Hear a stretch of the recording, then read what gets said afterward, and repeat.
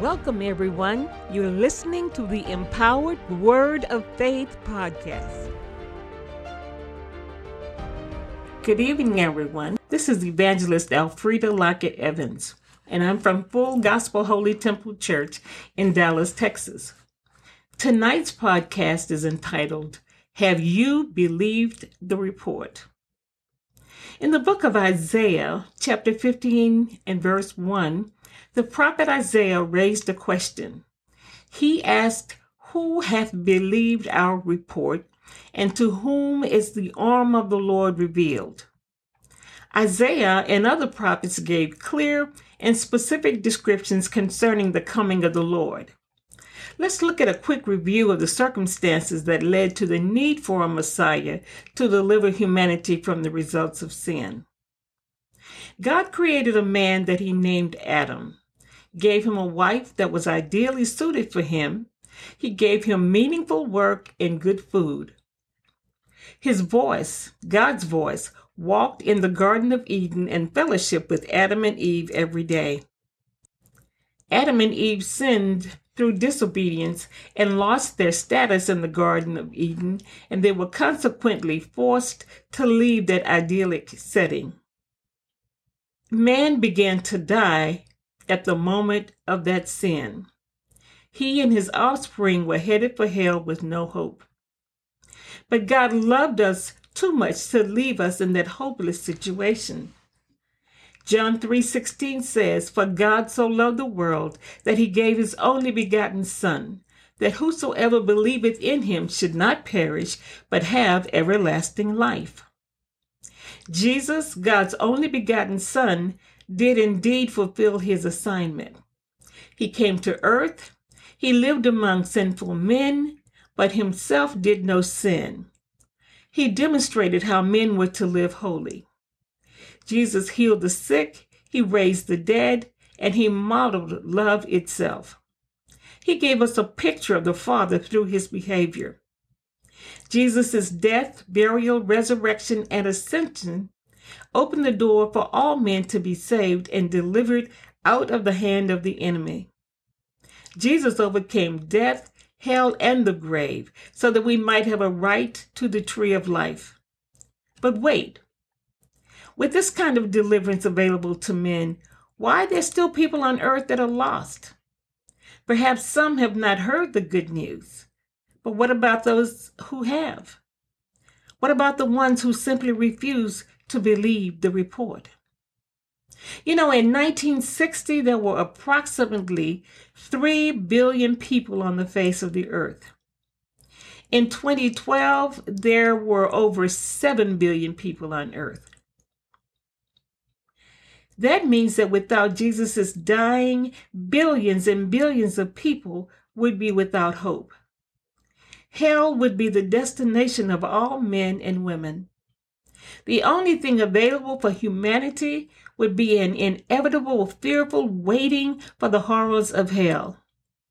But because of Jesus' death, burial, and resurrection for our sins, billions and billions of people should be saved and either in or eligible to enter into heaven.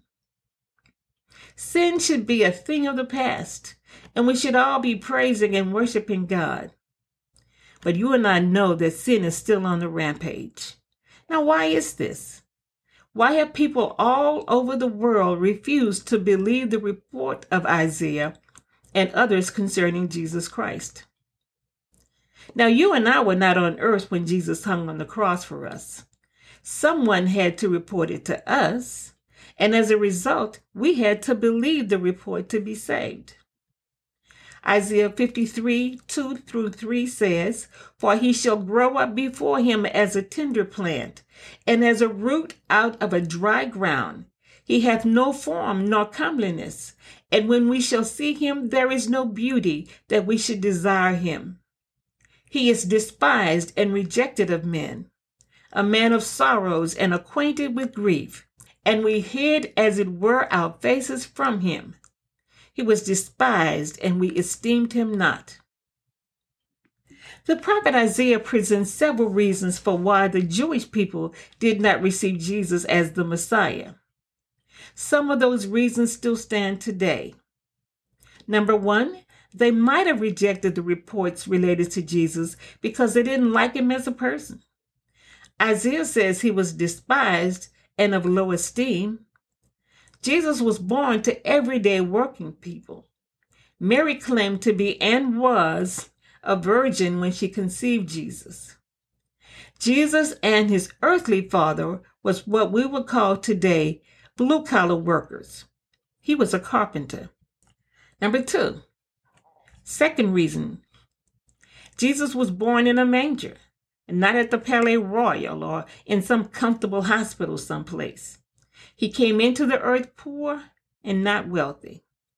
Luke 2:7 says, "And she brought forth her firstborn son, and wrapped him in swaddling clothes, and laid him in a manger, because there was no room for them in the inn."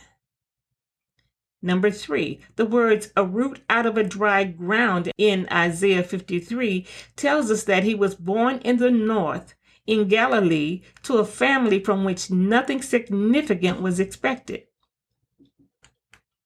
He was also born in a country of such small reputation that many thought that no good thing could come out of it. John 1:44 through 46 says, "Now Philip was of Bethsaida, the city of Andrew and Peter. Philip findeth Nathanael and said unto him, We have found him, of whom Moses in the law and the prophets did write, Jesus of Nazareth, the son of Joseph. And Nathanael said unto him, Can there any good thing come out of Nazareth?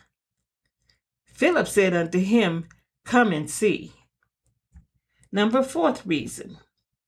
The scripture further states that he had neither form nor comeliness, and when we shall see him, there is no beauty that we should desire him.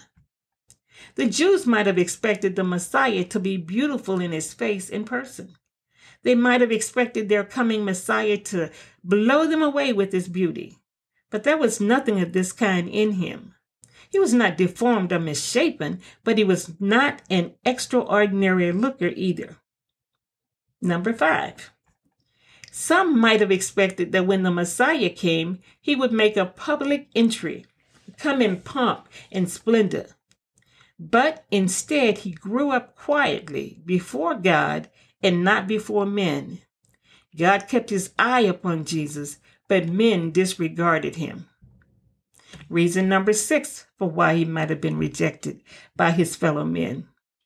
I'm sure many expected him to live a high life. Some might have thought that he would at least have had transportation comparable to a Lexus or a Mercedes. But instead, he walked almost everywhere he went. They might have expected him to have a mansion, but he did not even own a home. Matthew 8:20 says, "And Jesus said unto him, The foxes have holes, and the birds of the air have nests, but the Son of Man hath not where to lay his head." Possible reason number 8. There is no record that he ever laughed, but he did weep. In John 11:35, the scripture says, Jesus wept. Possible reason number 9. He was a man of sorrow. Even though he committed no sins, living on earth among sinful men made him a sorrowful man. Number 10, as a result of all of these issues, many rejected him, and they still reject him today. But I have some significant reasons for why all should believe that he is the Son of God who taketh away the sins of the world. My reasons: number 1, the report itself. Before Jesus came to earth, God told humankind on many, many occasions that he would send a Savior. The word was delivered through prophets down through time. God even let Adam and Eve know as they were being ejected from the Garden of Eden for the sin of disobedience that they would have a Savior one day. When God cursed the serpent for tricking Eve and Adam into eating of the forbidden fruit, this is what he said. This is Genesis 3:14 through 15. "And the Lord God said unto the serpent, Because thou hast done this, thou art cursed above all cattle, and above every beast of the field. Upon thy belly shalt thou go, and dust shalt thou eat all the days of thy life. And I will put enmity between thee and the woman, and between thy seed and her seed. It shall bruise thy head, and thou shalt bruise his heel. He was telling them that the woman's offspring would bruise the devil's head, although the Savior would be bruised through his sacrificial death. Okay, number 2, the many miracles that he did to confirm the report. The report was not only predicted, then fulfilled through the life of Jesus, but many miracles were performed to prove who he was. He healed the sick, he opened blinded eyes, he opened deaf ears, he raised the dead, and he performed other great miracles. So the conclusion: if you believe the report, then act on it.